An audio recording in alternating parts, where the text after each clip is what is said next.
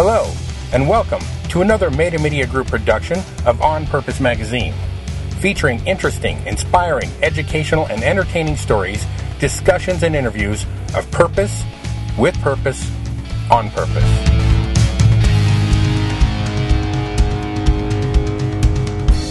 Hello, everybody. This is J.W. Najarian with On Purpose Magazine, and today we're here and very excited to have with us Ian Anderson from Jethro, Tull. How you doing, Ian? Well, I'm very well, actually. I just finished a long period of touring in Germany, but I have a few days off before I head off to Iceland, so time to recharge the batteries and indeed learn a few more songs and arrangements for the different program that I'm playing during the month of June before returning to the Thick as a Brick production tours for the rest of the year. Well, maybe tell me a little about that, because I know you're coming back July 5th through the 22nd for a full American tour, and is that all Thick as a Brick 1 and 2? So is that different from what you're doing in Germany? No, that's the U.S. and Canadian tours are all the Thick as a Brick production tours. It's just I think what we have 1, 2, 3, 4, 5, 6, 7, 8 concerts. Where it's a sort of best of Jethro Tull repertoire coming up mostly in June, a couple in August. Otherwise, the rest of the 100 shows or so is they are Thick as a Brick 1 and 2. So that's what we'll be playing when we're in a town near you. Well, let me ask you, because you just said you had to recharge. Doing Thick as a Brick 1 and 2 all the way through, is that as tiresome as it seems it would be? I know you have a little help up there, but that's a lot of music. Well, it's about 2 hours and 10 minutes of music time in a 2.5-hour show with the 20-minute intermission. So, for 2.5 hours plus an hour at sound check, it's busy. But, it's good to keep busy at my age. It's all too easy just to, God help me, if I start playing golf, shoot me. I'd much rather be out there doing what I do. And yes, of course, it's a bit demanding physically. It's certainly demanding mentally. But the physicality of doing that performance every night is, it's like going to work out in the gym, except I get paid for it. Nice. Yeah, I got to see you in Long Beach last time you came and played the Thick as a Brick tour, and I had to say it was amazing, because though Thick as a Brick wasn't always at the top of my list. In fact, that's one of my questions: is why did you decide to do a sequel to Thick and the Brick as opposed to some of the other albums? But I actually really enjoyed the concert, and you totally delivered on the show. I was very happy. Well, thank you. The concert is a challenge, and I think therein lies the prime reason for doing it, that it was a frustrating year in 1972 when I took Thick as a Brick on tour particularly in the USA, where we played the bulk of the shows, because they were arena tours, and taking that kind of a show into arenas was, I think, a really big mistake, because it wasn't that kind of it was too theatrical a performance, and musically quite, really sort of almost beyond us to play at that time, technically. So it was tough. It was kind of a departure. Was it not a departure from what people were used to and what you were playing at that point, and more? Yes, because by that time, we'd had 1, 2, 3. 4 albums released in a period of 3 years, and so because it just said on the ticket Jethro Tull, people came along to the concerts in 1972 and were bewildered, at least for the first half of the show, because they were getting one long piece of music which they were not obviously all familiar with. In fact, I suppose, if there were 10,000 people in an audience, maybe only 1,000 of them knew Thick as a Brick, and so it was a little for them, understandably, perhaps a little irritating to be confronted with some difficult, complex music, which wasn't really what they came to see, because they came to see the music from Aqualung and Benefit and Stand Up. They were not there to be assaulted with progressive rock, even if it was a little bit of a parody on the genre, as it was at that time. So. Right.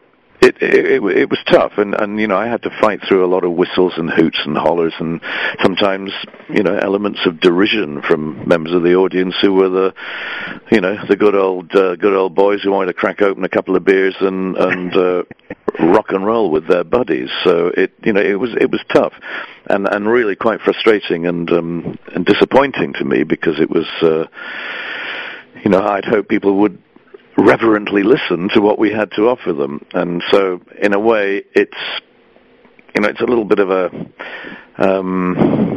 revisiting Thick as a Brick 40 years later was just for me really to try and prove to myself, we could play it technically and performance-wise much better than we did it back then, and secondly that it would receive the respect of the audiences wherever we played, and I can confidently say that has been the case, even in the more difficult parts of the world where audiences are perhaps renowned for being a bit on the vocal side. Right. I'm thinking Ian, New York City. I'm thinking of Newcastle in England, or Glasgow in Scotland. They don't take prisoners there. So you really have to get an audience's attention and hold it for 2.5 hours if you're going to dare set foot on the stage. Right. And Ian, you have several audiences though right now. I mean, because with this Thick as a Brick, you kind of have a cult following in the prog rock group, and of course your best of stuff. Your general audience for Jethro Tull as opposed to Ian Anderson crowd. Is that true? It's difficult, really, to know who they are now or who they were back then. It's a bewildering array of people. I think that's one of the nice things about what I do, is I don't have a really target audience. It's one of the reasons that we never get any sponsors. As you know, sponsors will affiliate themselves with certain acts and come up with a large amount of dosh to be involved with tours, when particularly it's when it's a real target audience where the demographics are really, really precise, and you can see what benefits there may be for your product. Mm-hmm. And so, I'm thinking about a certain artist who sports a couple of very expensive Rolex watches, courtesy of the Rolex watch company, because they perceive that artist to be one that is going to hit the right demographic of aspiring middle-class professionals who like that kind of music, and who are potentially people who will want to buy a Rolex if they don't already have one. That doesn't apply in the case of me or Jethro Tull, simply because we're just diffuse. We're spread across several different age bands, several different backgrounds. Blue-collar workers, professionals, astronauts, engineers, teachers, university lecturers, and guys who dig holes in the road and stack the shelves at supermarkets. So it's just bewilderingly too broad. Have you ever done any pop commercials or anything and felt weird about that? No, I think the only areas in which we were approached ever by sponsors have been basically booze and Becky, because that at one time crossed all boundaries. So we found ourselves sometimes having to explain why it's not really acceptable for us to go out there under a banner, selling whatever killer non-filtered cigarette might be the wish of a sponsor or promoter. So I never have done cigarette advertising, and certainly in terms of drink, it's usually been limited to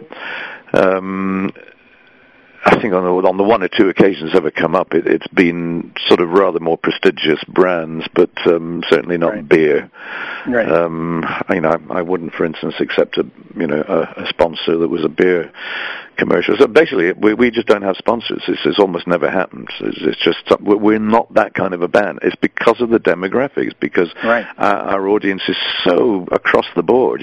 But for me, that's great. That makes me happy, because we do have this huge variety of human types. Some of them only borderline human.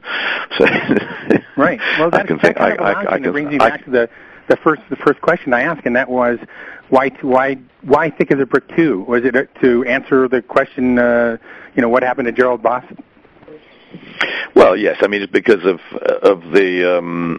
I suppose I was provoked into it over the years by a number of people who've suggested, why don't you do a follow-up to Thick as a Brick? I mean, people, whether they're fans or record company guys or, people in the media, journalists, whatever. The questions come up many times over the years, and it's not one that I've spent a lot of time working out in my own head as to whether there was any plausible answer to the question. But in 2010, in November, December, I decided I would give it a little thought, because I had at that point decided that I would probably give a go to doing Thick as a Brick in 2012, the original recording, and to perform it live. So that was already in my head, and so in end of 2010 I thought, well, it'd be interesting to see if it was possible to do something that was a sequel, but not revisiting in a sense of nostalgia.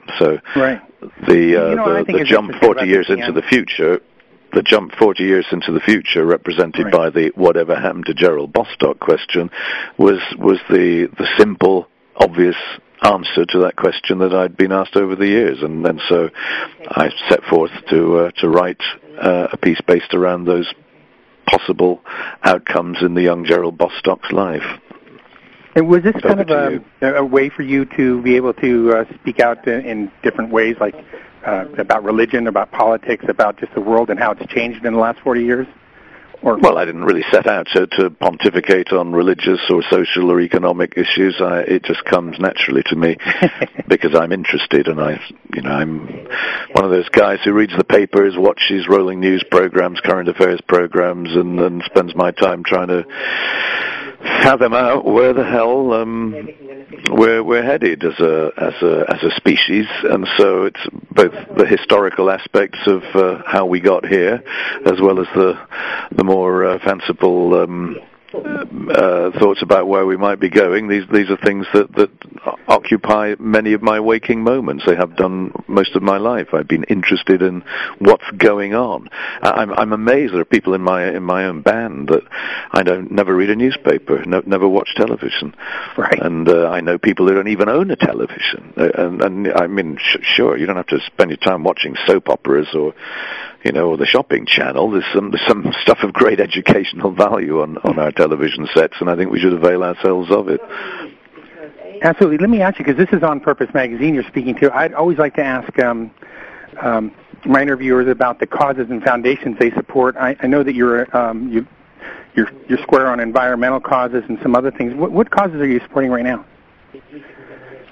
Well, I do try to mix it up a bit. I'm not one of those people who tends to get stuck in a certain, with a certain kind of a charitable outlet, and that's what I'm going to support for the rest of my life. I'm one of those guys who feels that there are so many things out there that to simply get behind one of them and stick with that, seems to ignore all the others. And so there are a number of things that I will tend to support. There are a number of cancer charities or health-related charities that I would try to give a little to. There are obviously the charities involved in the church, where the supporting of our churches and cathedrals is something important to me. And as a non-Christian, I think I have a more objective view about those issues than perhaps some other people. Right. But I'm quite dedicated in my support of the Christian Church. If they'd let me do concerts in mosques and tabernacles and various other places, hell, I'd support them too. But we don't get that opportunity. Even the Catholic Church is a little twitchy about letting people like me through the doors in a performance sense. But I have played a number of Catholic churches too, and I don't discriminate in terms of any religion. I support the function of religion in society wholeheartedly, but it doesn't mean that I buy their message as an individual. Right. Let me back up a second, because you talked about the cancer stuff, and I know in your concert you made a PSA about prostate cancer, which I am now recently diagnosed as a prostate cancer receiver, and so I just wanted to thank you for that. I know that you've spent a little time in that particular arena making people aware, and so I appreciate that. Well, it's frankly, it's prostate cancer rather than colon cancer, which is a bit closer to me and my family, and amongst friends. But unfortunately, the surgeon had erased my colonoscopy video, which I wanted to show on stage, and I was going to do a piece about colon cancer, but that was not available. So I decided, partly because we in the music business have lost a lot of people to prostate cancer.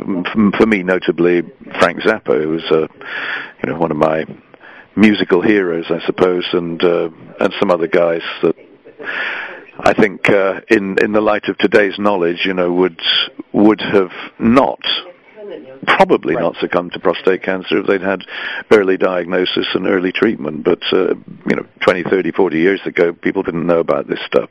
Now it's part of the, as I talk about the annual health inspection, there's things that we should all be doing. Age 40 or 50 onwards. It's part of life. It's like going to the dentist and having your teeth cleaned or fixed every year or whatever, twice a year, whenever you might go. We do that. We accept that that's part of life, going to the dentist. But we should actually accept that for most of us, part of life is going for breast cancer screening if we're ladies, or ovarian cancer, and for guys, prostate cancer, and for all of us, colon cancer. Unfortunately, seems to be on the increase, partly because we're living longer, but partly because many of us have appalling diets and take a huge amount of processed food in our diets, which is not really a safe thing to do. So, that's part of the message, but I'm not here to tell people what to do. I'm just throwing it up as a bit of entertainment, and they can make of it what they wish.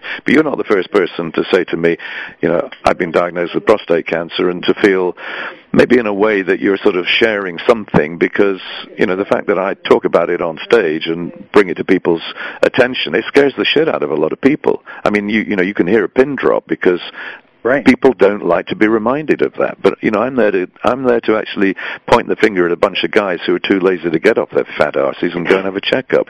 It's not for them I'm doing it. It's for their family, for their wives, for their children. Because if you're stupid enough not to do it for yourself, think about the rest of your family who really don't want you to have an early demise. So that's part of my rather punchy message there. But it's not something it's a good message. I'm not a do-gooder by nature. I'm actually rather a selfish person who doesn't do enough. But here and there, I stick my oar in and try and stir things up a bit. Well, it's a good message, because you just said, hey, everybody gets the yearly physical now, and they hit their 50s. It seems like it's almost automatic, and why should we even bother with it anymore? But when I told all my friends that I had this diagnosis, I was surprised how many of my friends in their 50s had put it off or not done it, or weren't planning on doing it till much later, or unless the doctor made them. Oh, which is ridiculous. I absolutely agree. I know from all of my friends there are very, very few who have been for a prostate check. People in their 50s and 60s, and much, much less have been for one of the more readily available basic tests for colon cancer. So, and a lot of women who I think women on the whole tend to be a bit better about going for breast cancer screening. It's sort of, women tend to be less twitchy. Maybe they just care for themselves and their family a bit more than guys do. But I mean, I remember doing a whole British tour. Every night I would say, okay, hands up in the audience, everyone who's had a prostate check in the last 12 months. And if I'm lucky, out of maybe 1,500, 2,000 people, there would be maybe 10 hands would go up, and the chances are half of them would be women. Which is true, because I think people actually just don't stop to think, oh, there's a place to put my hand up here, I'll put it up. But no, most guys are either they haven't done it, or they're not willing to admit to the fact they've been for a prostate check, because they find it perhaps a little sort of, demeaning in some way to have someone stick their finger up your bottom, because frankly a PSA blood test is better than nothing. But for me, belt and braces, I insist on the slippery finger as well, just to try to be sure. Well, Yeah, TMI. Yeah. Anyway, I on a personal note, I do hope that your prognosis is good and that you can look forward to a controlled level of disease rather than some of the more virulent forms of all cancers, which don't give many second chances to folks. But hopefully, well, luckily with prostate cancer, if you catch it early, diagnosis might be bad, prognosis good. So. Nine times out of 10 that is the case. Therefore, that's the point about doing it. It's not that for most people it doesn't spell doom and gloom. It does, however, spell some intervention and some careful thinking about maybe modifying your lifestyle, maybe controlling the disease in ways that you perhaps weren't aware of were on offer. So. Yeah, people are afraid to know about cancer. I'm not one of those. I want to know. If I've something wrong with me, I want to know about it as soon as possible. In the case that it can be either fixed or controlled, or at least I can revisit my will and try not to forget some of the nice people that I've known in my life. Oh yeah. So anyway, but moving on. In fact, moving on sideways and out. I'm actually 10 minutes overdue for my next interview, so we're going to have to wind up. And I should let you go, so I really appreciate your time, Ian, and, break a leg, have a great time, and we'll see you here in the States in July. Brilliant. Looking forward to it. See you soon. Thank you. Bye-bye. Thank you for listening to our Meta Media Group production of On Purpose Magazine. You can find On Purpose Magazine at onpurposemagazine.com. On Purpose Magazine and JW On Purpose is the property and is a trademark of Meta Media Group, and this audio is copyright 2012, and all rights are reserved.